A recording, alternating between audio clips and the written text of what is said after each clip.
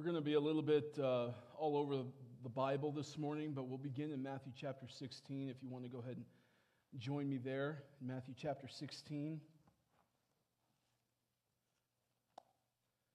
As I said in Sunday school, we have a very ambitious goal this morning to talk about the identity and nature and authority over the church, of the church, the mission of the church, the function of the church.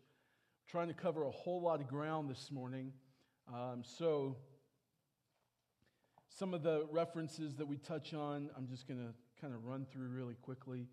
A lot of you have expressed to me that having the sermons on YouTube is helpful because you'll go back and catch the references. So if you need to, it'll be there for you later. But what we want to do today, as I had talked about last week, is we want to start a little mini-series, if you will, for the next several weeks, talking about the distinctives of this church, the distinctives of Flatland Bible Church. So John is going to be on pause for the next several weeks.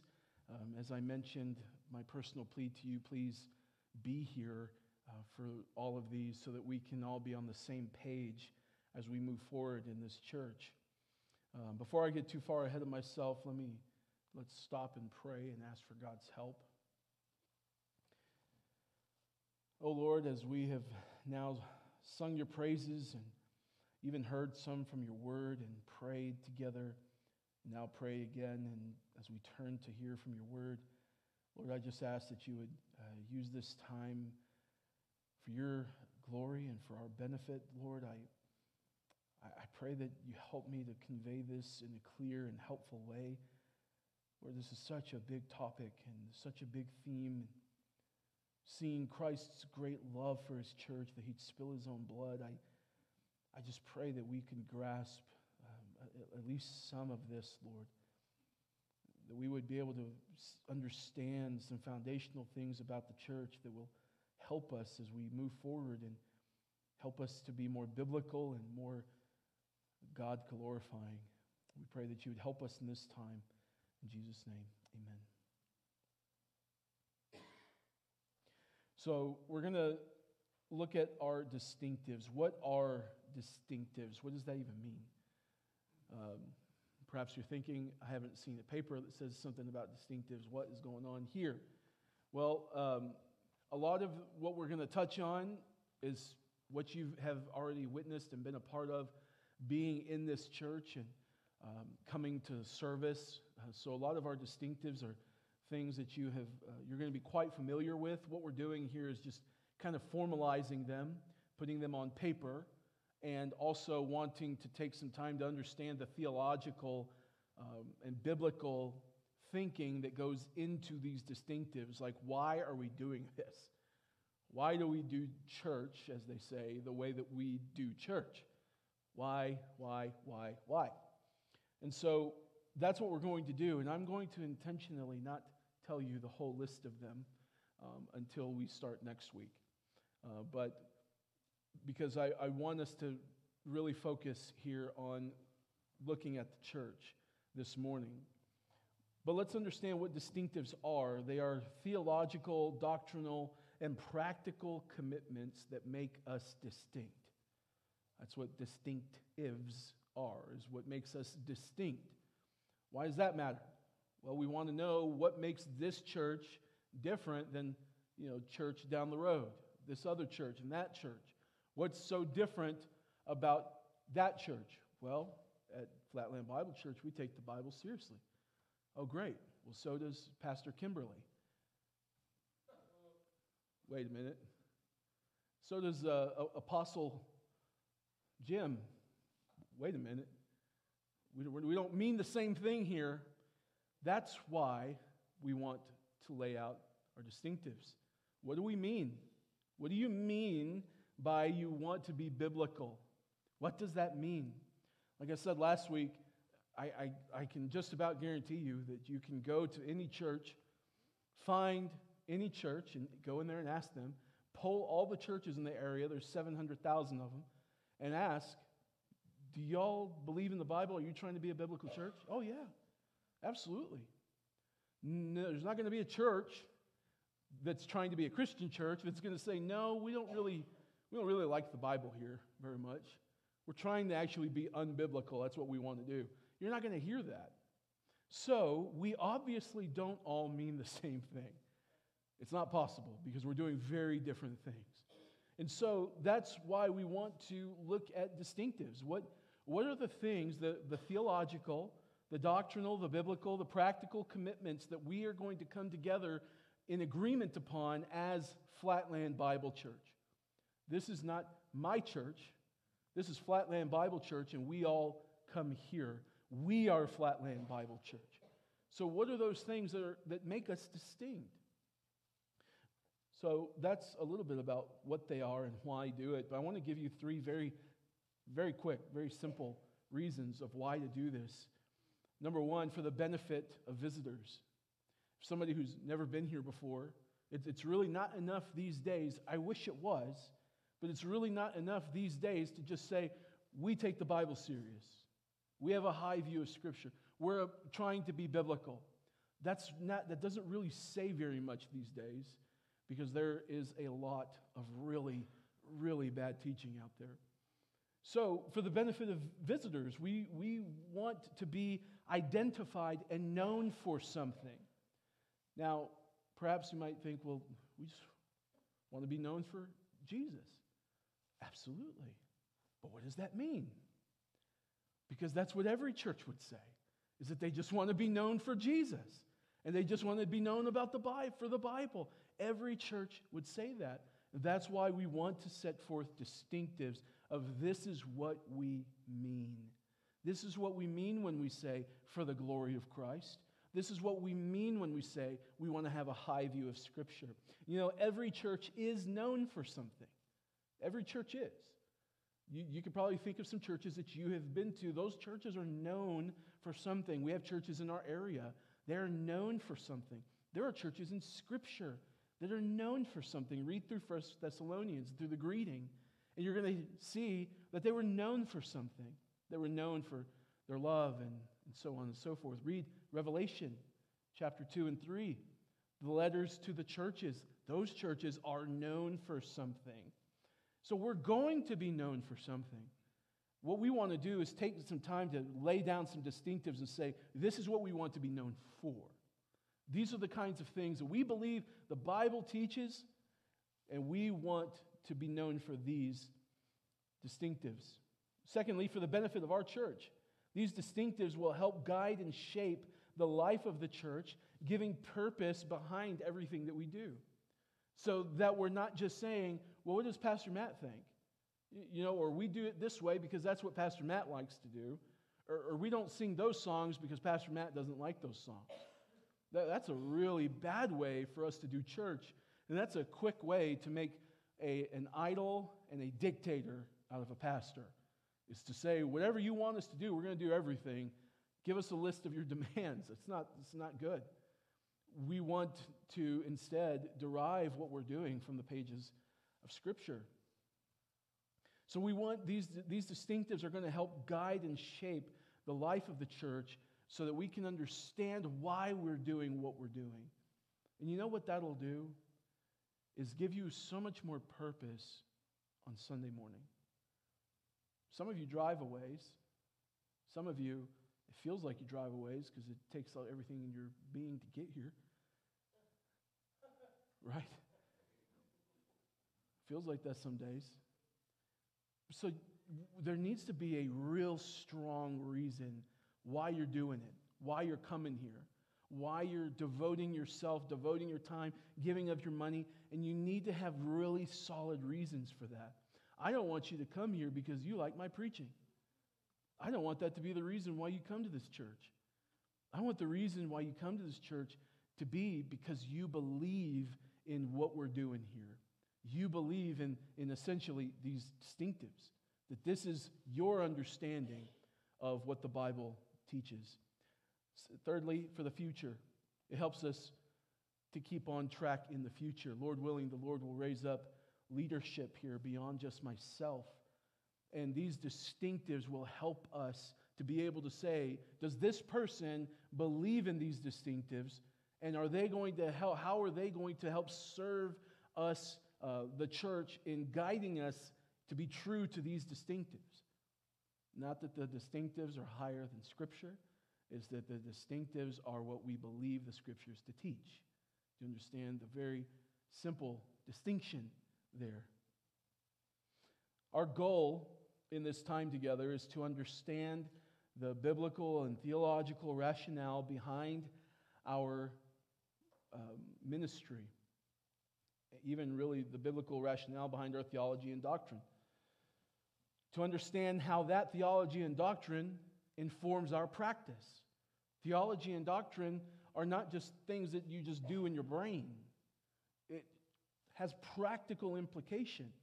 When Paul writes to Titus, he's telling him, you want to find people and teach people to adorn sound doctrine, to live sound doctrine. It's not just for your brain. And third, once again, to come to the gathering purposefully and joyfully.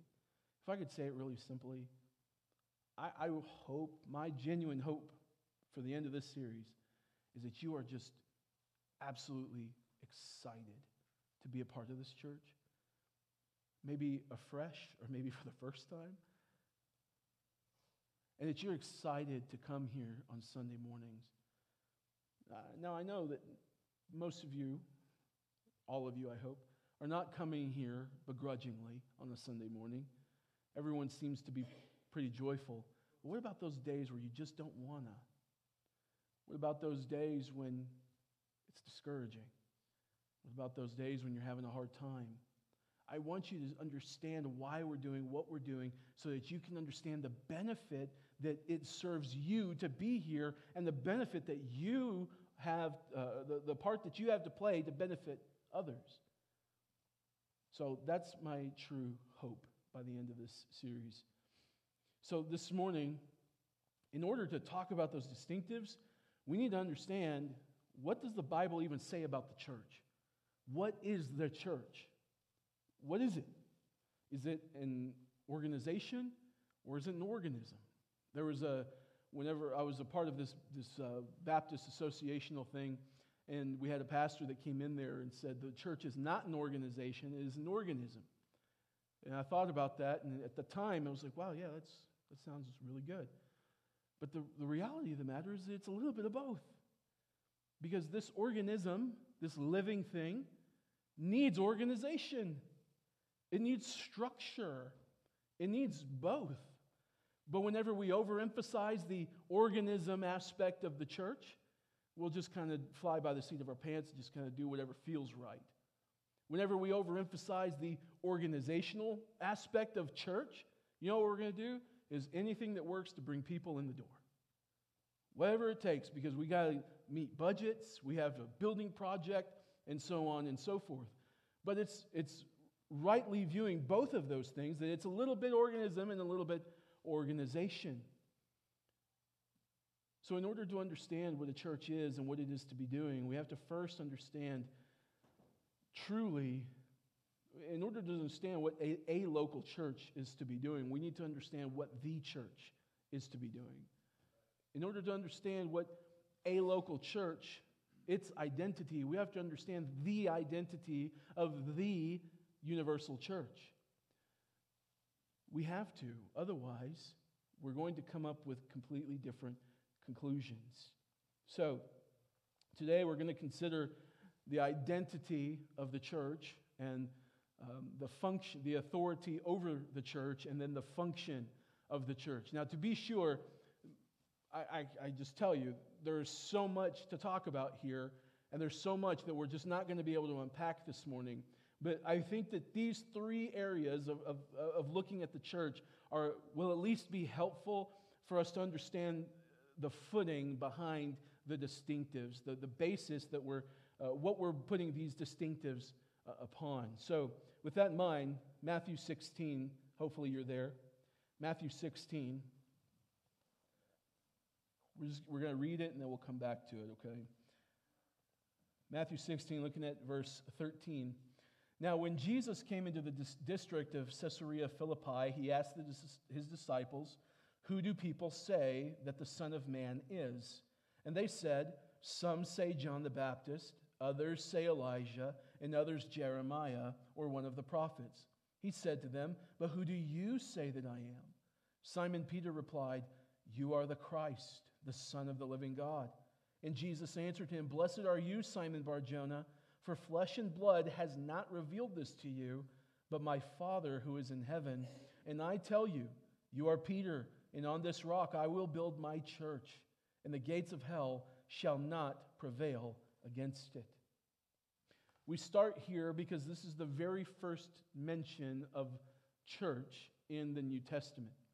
There's the Greek word to help us to understand some of the identity and nature of the church. The Greek word for church is ekklesia, and it comes from two different Greek words, ek, which is a preposition that means out from, and then kaleo, which means to call. And it helps us to understand that ekklesia, when you combine those two things, that the church is those who are called out from.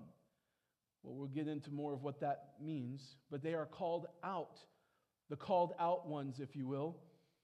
It also carries the sense of an assembling together. So it is those who are called out to assemble together. And there are two ways that the Bible speaks of the church. There is the universal or invisible church. That is the church all throughout history, all throughout time. All of the Christians on the planet right now. And then there is the church local or the visible church. That would be like what we are doing right now, where we are right now. Those are the two ways that the Bible talks about the church, and that's what the word actually means. So here, as it first appears in the New Testament, it comes from the lips of our Lord, Jesus. The first time that this word appears in the New Testament, it's not in Acts, it's not in an epistle, it's from the mouth of our Lord. And what does he tell us about the church? What's the first thing that God has ordained for us to know about the church? He says, "I tell you, you are Peter, and on this rock I will build my church, and the gates of hell shall not prevail against it." Well, some have answered that question by taking it to mean that Jesus is telling Peter that he's going to make Peter essentially the one that the church is founded upon. This is really the view of the Roman Catholic Church.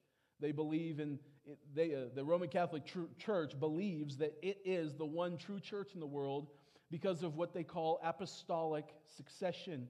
This means that they believe that you must be able to trace your church leadership all the way back to this moment. In other words, Peter ordained someone who ordained someone who ordained someone who ordained someone, and you have to be able to, sort of like a family tree, trace back the leadership of the church to this moment, to the apostles. Otherwise, it's not a true church. That's what the Roman Catholic Church holds.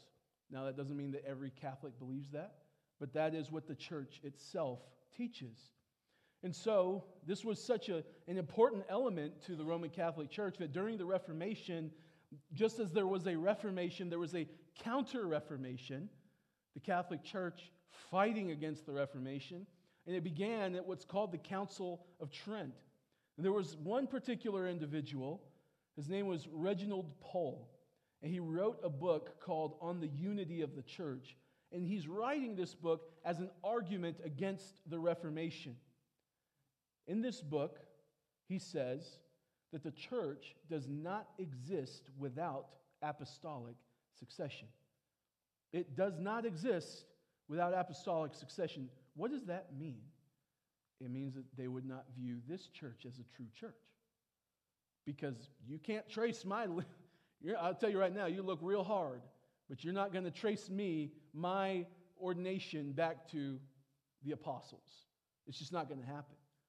I wasn't ordained by someone who was ordained by somebody who was eventually ordained by one of the apostles. But that's how the Roman Catholic Church views what the true church is. And so they would interpret this passage as the reasoning for why they believe this. That's what they're taking this to mean. They're taking Jesus in saying, on this rock I will build my church. They're saying, look, see, we told you. He's calling Peter the rock, and the church is built upon this rock of Peter. And so if you can't trace your leadership all the way back to this rock, you're not a true church. That's why they view the Roman Catholic Church as the only true church. So the question is, are they right? Is this what constitutes the true church here on earth? Is that its leadership must be traced back to the original 12? Well, we don't have to guess the answer. To help us answer the question, let's consider the passage. And I want you to pay attention to the flow of thought. This morning is much more like a lesson than a sermon, okay? So get your thinking cap on if it's not on yet. But pay attention to the flow of thought. He's saying, on this rock I will build my church. But he said some words before then, didn't he? But what do we learn about the church from that statement? That whatever the church is, it is Christ's. Because he says, my church. He doesn't say a church, the church, one church, some churches. Jesus says, I will build my church. This is the first thing that we learn about the church, is that it's Christ's. It belongs to him. Whatever it is, however it's going to be defined, it's his. No definition, then, of what the church is can be formulated without consulting who? Christ. Why? Because it's his. So he tells us what it is. If I could, I'd like to add here that this also tells us that the idea of the church is not man's idea. You hear people that say, well, I'm not into organized religion. Well, then you're not into Jesus. Because the idea of church is his. It's his idea. He says, my church. This existed in the mind of God long before the foundation of the earth. It is not as though some gifted speaker decided one day, you know what, I really want people to listen to me. It would be great if they would come and give money to this thing, and I could somehow collect some of that money and then ask for more money, and they could just listen to me talk for 45 minutes to an hour. That's not how the church was formulated. Nor was it formed by a bunch of Christians getting together and saying, hey guys, wouldn't it be cool if there was like some kind of social club like they have at Lake Ridge or the Rotary Club, but for Christians, you know, where we don't have to deal with all that smoking and cussing, and we could kind of come together and maybe we could sing some songs from time to time. You know, Sister Betty can make her famous fried chicken. Wouldn't that be great? That's not how the church was started. This is Christ's idea. It's his church. It's not man's idea. That's a very important thing for us to hear in today's culture. But we also learned that Christ is committed to building it. He says, my church, and I'm working backwards here, my church. What does he say right before that? I'm going to try my hardest to put together a church. Does your Bible say that? Throw it away if it does. Does it say, I'm here, could you guys help me? I'm trying to build a church. He says, I will build my church. There's no guessing. He is certain. He's absolute. This is his goal. This is his mission. He is going to build his church. He's so committed to this that he goes on to say, the powers of hell will not prevail against it. That also tells you that the church is going to have the powers of hell trying to prevail against it. It's going to have an enemy. The true church has an enemy that wants to prevail against it, but glory be to God, Christ said that he's going to build his church and they will not prevail. That's why in places like Asia, where the powers of hell are trying to prevail against the church, that's why they're failing. And people are still being saved and Christians are still meeting. It's because Christ is building his church and they will not win.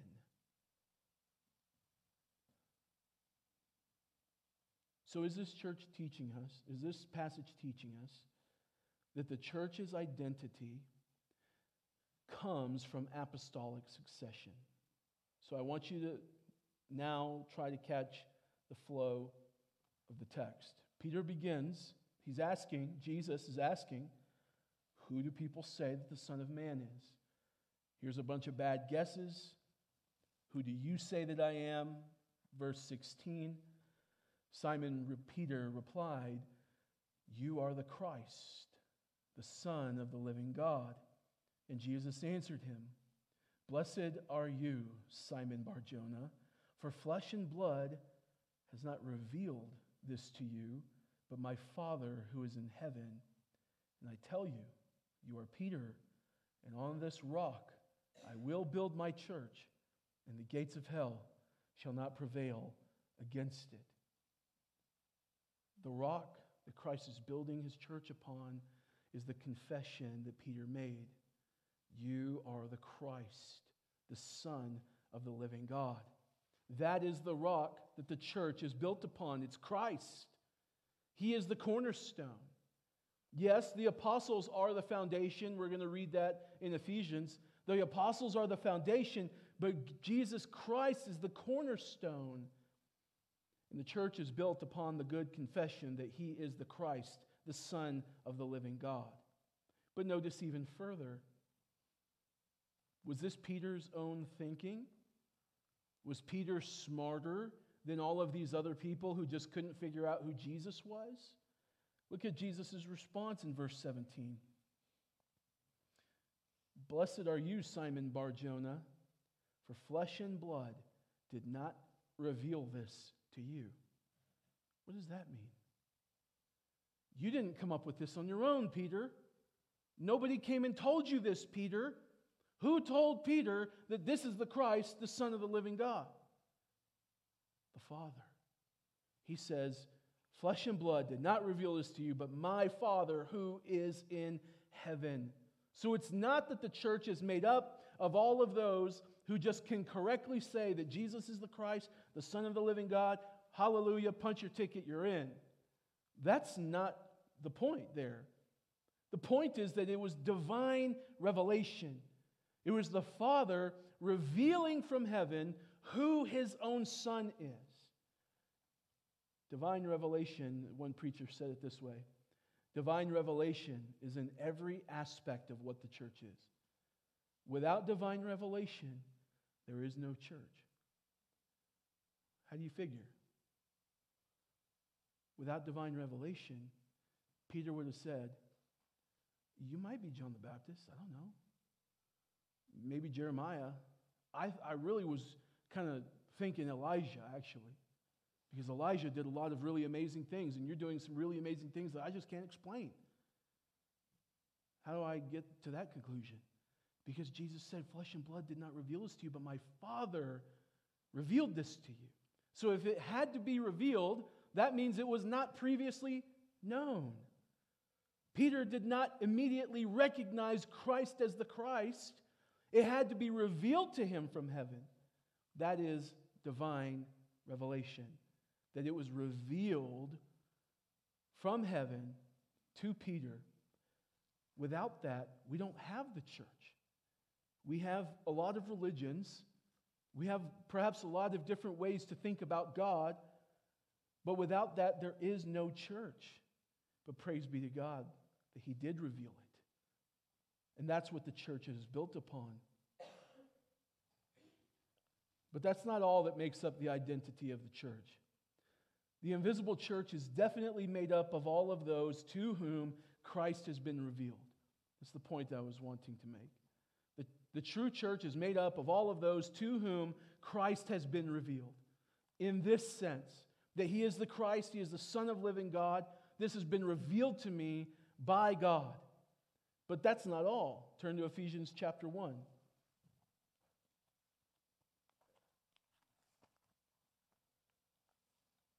Ephesians chapter 1.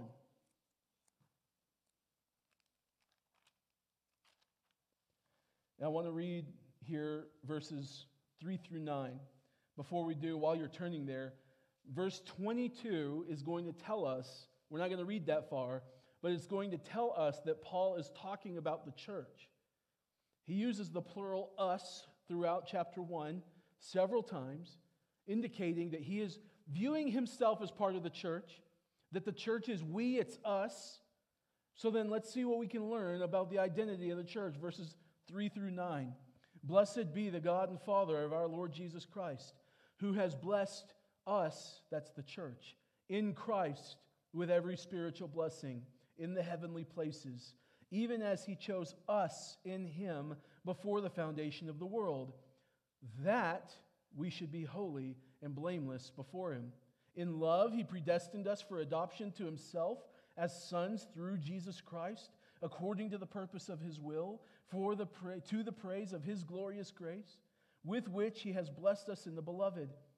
In him we have redemption through his blood, the forgiveness of our trespasses, according to the riches of his grace, which he lavished upon us in all wisdom and insight, making known to us the mystery of his will. Did you see that? Making known to us the mystery of his will. Who's the us? It's the church. The church is built upon divine revelation. This is the same thing that happened to Peter, that helped him to recognize that Jesus is the Christ, the Son of the living God. It is the Father revealing this. And why did the Father reveal this? It's because he predestined us in Christ Jesus before the foundation of the world. That's a long time ago. You might feel old, but you weren't around that long ago. Before the foundation of the world, the church existed in the mind of God and was chosen in the mind of God in Christ Jesus. But we weren't chosen without a purpose, were we? Did you see what he said? Did you catch it? I tried to point your attention to it. He chose us in him before the foundation of the world, verse 4, that we should be holy and blameless before him. So you see, it's not enough just that we know that Jesus is the Christ, the Son of the living God. The church, the true church, goes further than that, has been redeemed by the blood we read in that passage, and is now walking in holiness and blamelessness. Well, you say, but I sin. Yes, you do. You will never experience pure holiness on this side of glory. But you have been, as we read in Romans 8:28 through 30, it's as good as done that you are going to be glorified. That one day, because the Father chose you in Christ before the foundation of the world, there will be a day where you don a new body that is no longer sick with any kind of disease, but much more importantly, it's no longer full of sin. And then you will be able to enjoy God the way that we ought to enjoy him in the here and now. Why? Because you're a part of the church. This is the church. It's those to whom Christ has been revealed, whom Christ purchased, whom Christ is purifying, whom Christ is securing until the last day. It is all of those to whom will be gathered to Christ on the last day. The invisible church is made up of those who actually belong to Christ Jesus. He purchased us. Paul will go on to call the church the body of Christ in chapter 1, verse 23, the household of God in chapter 2, verse 19, and then we're likened to a bride in chapter 5. And those would be wonderful things to spend our time thinking about. But let me just give you one little thing from each of those. When he speaks of us as the body of Christ, it teaches us that we are here, the church universal is here to image Christ to the world. So the same way that Christ has been revealed to us by God, we are now trying to reveal Christ to the world. We are his body here doing what Christ would be here doing. We're not performing miracles and signs and wonders, but we are proclaiming Christ, showing forth Christ as his body. And the body also teaches us in the local sense about the interdependence of one another, that we are mutually dependent upon one another. Just like your little thumb couldn't hop off your hand and go for a walk and then feed itself, in the same way, there is no Christian who can separate themselves from the body of Christ and still be healthy. It's not possible. And then when we're talked about as the household of God, it teaches us something about the mutual care and love that we should have for one another, and the love and care and concern that the Father has for us. Whenever you read through the New Testament and you see one another, do you know the context that that's supposed to be applied within? First, right here, the church. One another, love one another, bear one another's burdens. All of those passages are for the church. How do you figure? Who are the Ephesians? It's the people at the church at Ephesus. Who are the Thessalonians? The people of the church of Thessalonica. Who are the Galatians? The people at the church of Galatia. These are letters that are written to churches. And so the primary context that we fulfill these directives is in the context of the local church. And then when we think about the bride, it teaches us of Christ's love for his bride, for us, and that we will be with him forever. It will be a glorious day. But one more that I want you to look at, 1 Peter chapter 2. If you don't get there, that's okay. 1 Peter chapter 2, verse 9, you can listen. But you are a chosen race, a royal priesthood, a holy nation, a people for his own possession, that you may proclaim the excellencies of him who called you out of darkness into his marvelous light. Boy, I'd love to just unpack this for the next 4 hours. But Peter here is doing something very interesting. Do you know what he's doing? He's taking passages, things that God said about Israel, and he's now looking at the church and saying, this is about you. Have you ever thought about how strange it is that he would call the church a chosen race, a royal priesthood, a holy nation? Those three descriptives were given to Israel in the Old Testament. I grew up in a church where I was told that God had this separate thing for Israel. He loves his church. He loves Christians. But there was a special, separate love for the nation of Israel. And then you come to a text like this and say, I don't think so. I think that there is one people of God. There is one chosen race, and it's not the nation of Israel. It's all of those who have put their trust in Christ Jesus, all of those who have been adopted into the family of God. This was planned before the foundation of the world. That's who's a chosen race. That's who is the royal priesthood. That is who is the holy nation. So you know what that means? You don't have to give $5 to Israel every time some person comes up on the TV and tells you to do so. The church is the people of God. But it's also, so since that is true of the church universal, it ought to be true of the church local. That is why you practice meaningful church membership, and why you don't just accept any person off the street who says, I want to be a member, can I have a t-shirt? Well, we need to sit down first and see, do you believe? Have you trusted in Christ? Why are we doing that? That's so mean. You guys are just elitists. No, it's that we understand that the church local cannot be different than the church invisible, the universal church. You can't be a member of a local church, or at least we don't want to bring in members of this local church whose names are not written in the Lamb's Book of Life. Why? Because they're not true members of the church. You can attend. We invite you to attend. Come. We want you to hear the gospel and be converted and become part of the church. But you're not truly part of the church, because the church is all of those to whom Christ has been revealed. It is all of those that Christ has purchased. It's all of those that Christ is keeping, and it's all of those who are going to be with Christ forever. And if that's not true of you, we would love for you to visit. But you can't be a member because we would be lying. Does that make sense?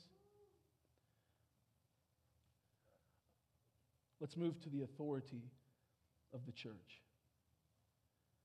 Matthew 16. Thinking back there, you can turn there if you'd like to. That, by the way, is why Lloyd Jones said that we must grasp once again the idea of church membership as being the membership of the body of Christ and as the biggest honor which can come a man's way in this world. Why is that?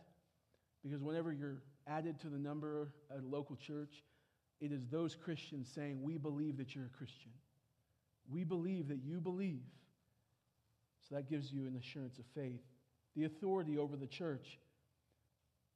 Christ said, I will build my church. I mean, I don't think we need to think too hard about this, do we? Truly, the authority over the church is Christ. It's obvious. It's His church. I will build my church. Paul agrees with this view. Look at chapter 1, verse 20 in Ephesians. I'm having you jump everywhere, aren't I? Chapter 1, verse 20 of Ephesians.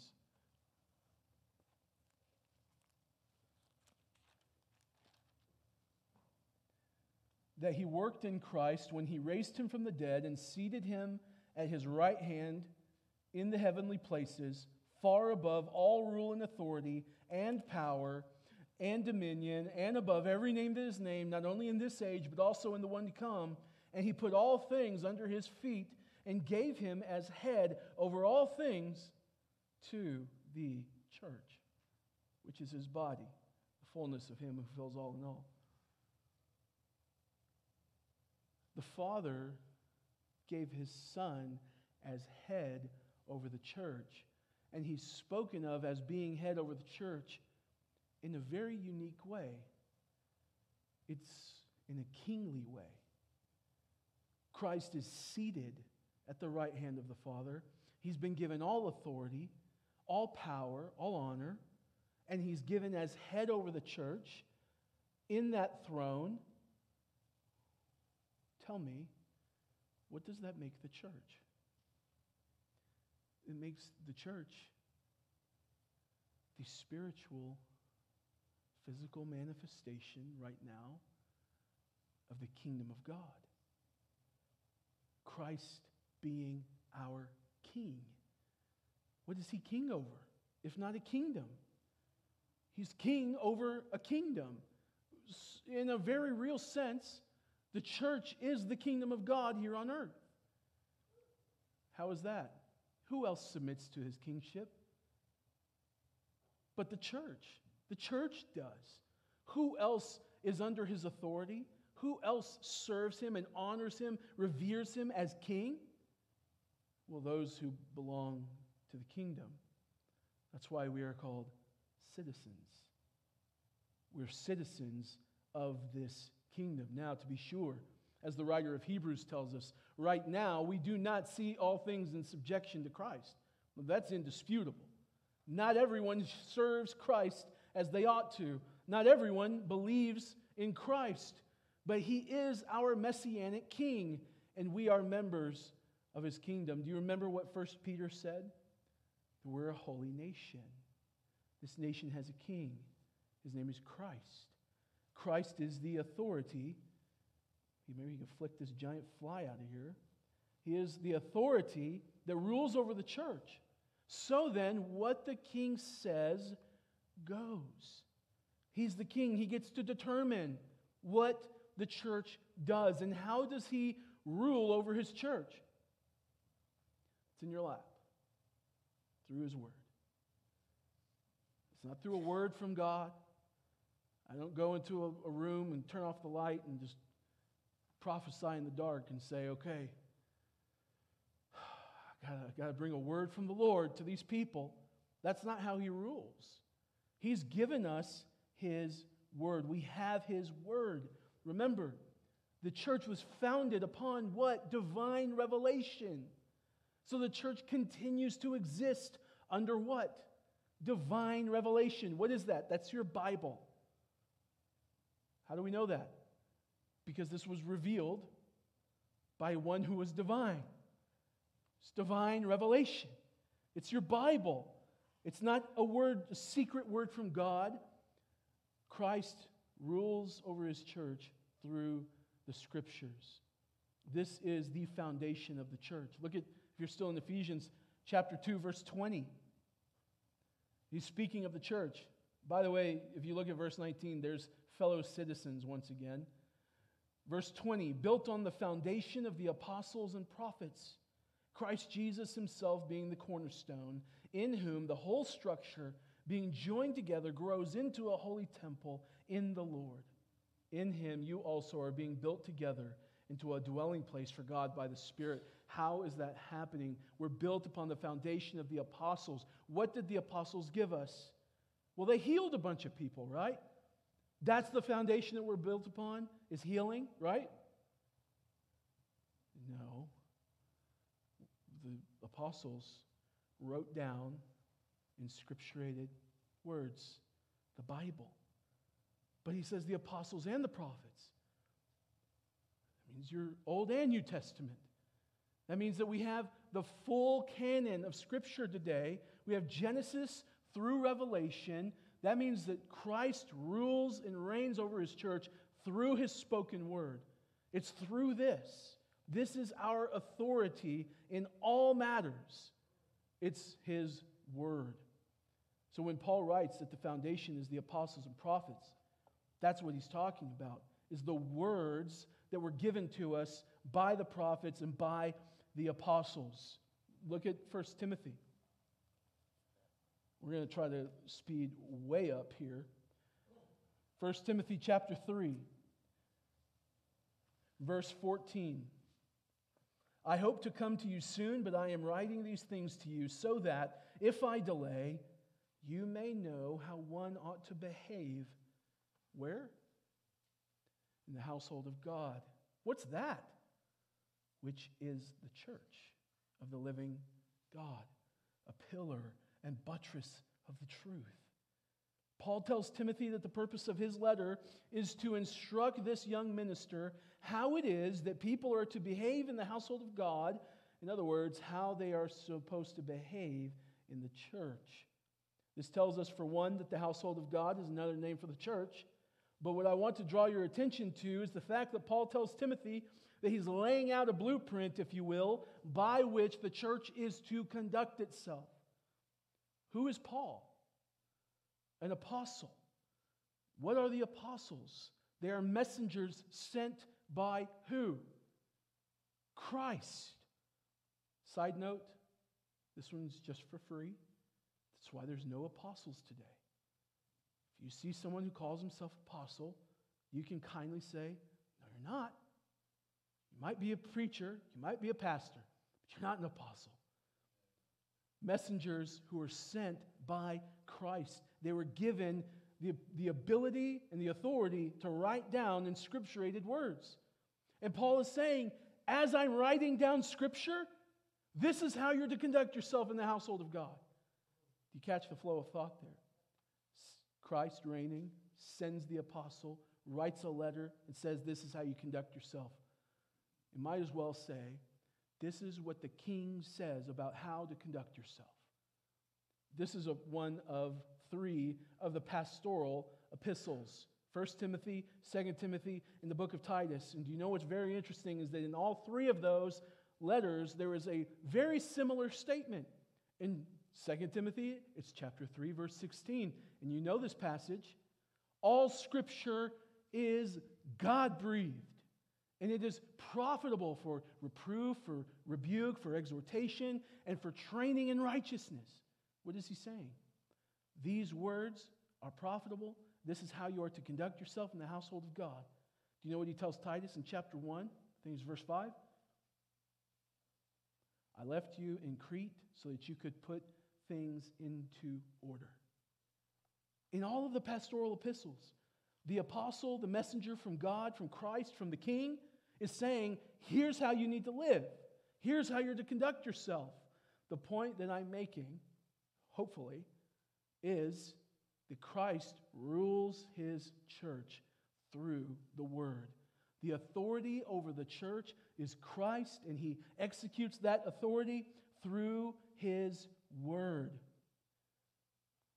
That's very important, because otherwise, if we don't have that understanding, then we will resort to what's called pragmatism. Do you know what pragmatism is? If it works, do it.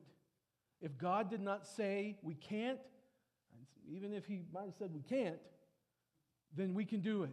Do you know what I heard a supposed demon slayer say recently? Speaking of MacArthur, who had a conference called Strange Fire. Do you know what Strange Fire is from? Nadab and Abihu. They offered strange fire upon the altar. It was a conference about the charismatic movement. Do you know what this individual said? I would rather have strange fire than no fire. Are you sure? Ask Nadab and ask Abihu. Wait a second, you can't. But do you see what happens when we're not submitted to the authority of Scripture? This, by the way, is why we will not practice prophetic words. Words from the Lord.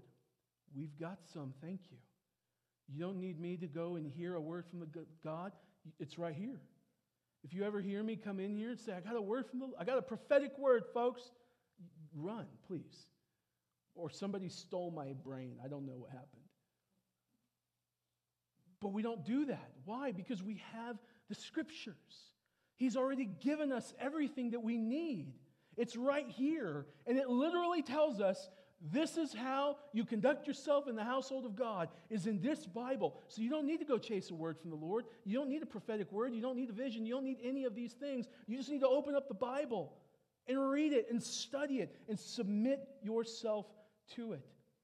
This, by the way, is why you will see so many churches. The most pragmatic thing going on right now is women pastors. Do you want to know what Paul says in the letter that's written telling you how to conduct yourself in the household of God? Read 1 Timothy chapter 2. He says, I do not permit a woman to exercise authority over a man. In the household of God, a woman is not supposed to be pastor. Women have great gifts. They are a blessing to the church. They have incredible, vital roles for the church, but they are not to be pastors or preachers. If you see one on stage on a Sunday morning teaching the church, that is a church who's bought into pragmatism over the authority of Scripture. It tells us clearly how we're to conduct ourselves. Let's look lastly, before I lose my mind, the function of the church, lastly. It's in 1 Timothy chapter 3. And again, this is a rock skipping over a pond. So much here to talk about. But I just want you to see it in 1 Timothy chapter 3 that we read just a bit ago.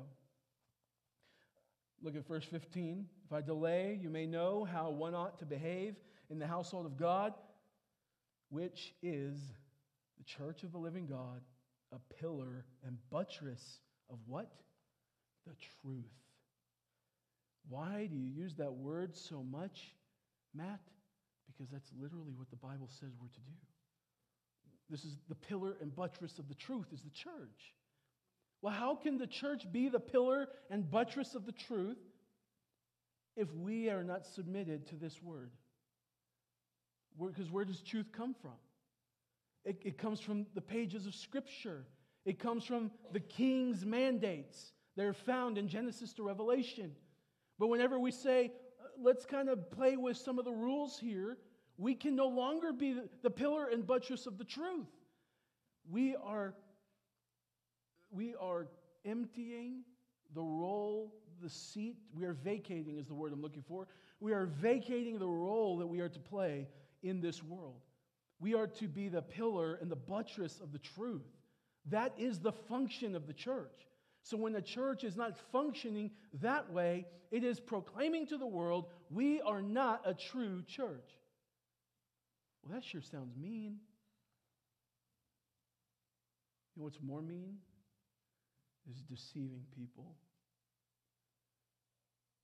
Today, if you're friends with me on Facebook, I said this the other day. Today, the greatest sin in the eyes of American churchianity is discernment. Practicing discernment. That is a gross sin in the eyes of American Christianity. But it's all over the pages of Scripture. And it is part of the function of the church, is that we're the pillar and the buttress of the truth. Not some truth, a truth, your truth, my truth, the truth. And where does that come from? It comes from the King's mandates, Genesis through Revelation. That's why the church submits herself to the Word, is because this is our identity. We've been purchased by the blood of the Lamb. And the blood of the Lamb is the King. And so He is our authority. We submit ourselves to Him. He's not here with us bodily, reigning on a throne that we can visibly go and visit. But He's very present with us here in His Word. And He has given us His Spirit, by which we can understand His Word. Why? So that we can be smarter than everyone? No. So that we can understand it and love it and apply it and obey it from the heart. That is how, then, we function as the pillar and buttress of truth. It's by immersing ourselves in this. Chapter 4, Paul writes to Timothy that he's to immerse himself in this. This is so important that Paul tells Timothy that he's supposed to devote his entire life to doctrine. Look at verse 11 in chapter 4. Command and teach these things. Let no one despise you for your youth, but set the believers an example in speech, in conduct, in love, in faith, in purity, until I come. Devote yourself to what? To casting out demons? To healing? To prophecies? To speaking in tongues? Devote yourself to the public reading of Scripture, to exhortation, to teaching. Do not neglect the gift that you have, which was given you by prophecy when the council of elders laid their hands on you. Practice these things. Immerse yourself in them so that all may see your progress. Keep a close watch on yourself and on the teaching. Persist in this, for by so doing, you will save both yourself and your hearers. My friends, if someone is not doing that, if someone is not guarding the good doctrine, the sound doctrine, that last verse is not true. He says, by guarding this, you save yourself and your hearers. So if we have abandoned sound doctrine in particular church A or B or Z, what is going on in that church? But we don't want that to be us. We don't want to just sit and point the finger at everyone. We want this to be true here. That we're guarding the sound doctrine, that we are the pillar and the buttress of the truth, that we are serving our part in doing that. Now, by the way, we're going to be talking about creeds and confessions as we move forward. This is why they're so good. Like, for example, the 1689 London Baptist Confession of Faith. Do you know why it's so good? It's because it is a sound doctrine. It is a sound summation of biblical teaching. Does it take precedence over Scripture? Of course not. But it is a sound summation of what we mean when we say we want to be biblical. Well, what's biblical to you? Read this. This is it. It'll tell you. Here's what we mean. And it puts you in line with what Christians throughout history who have been faithful to the end have believed. That's a good thing. Other Christians who have understood this to be the role and the function and the identity of the church.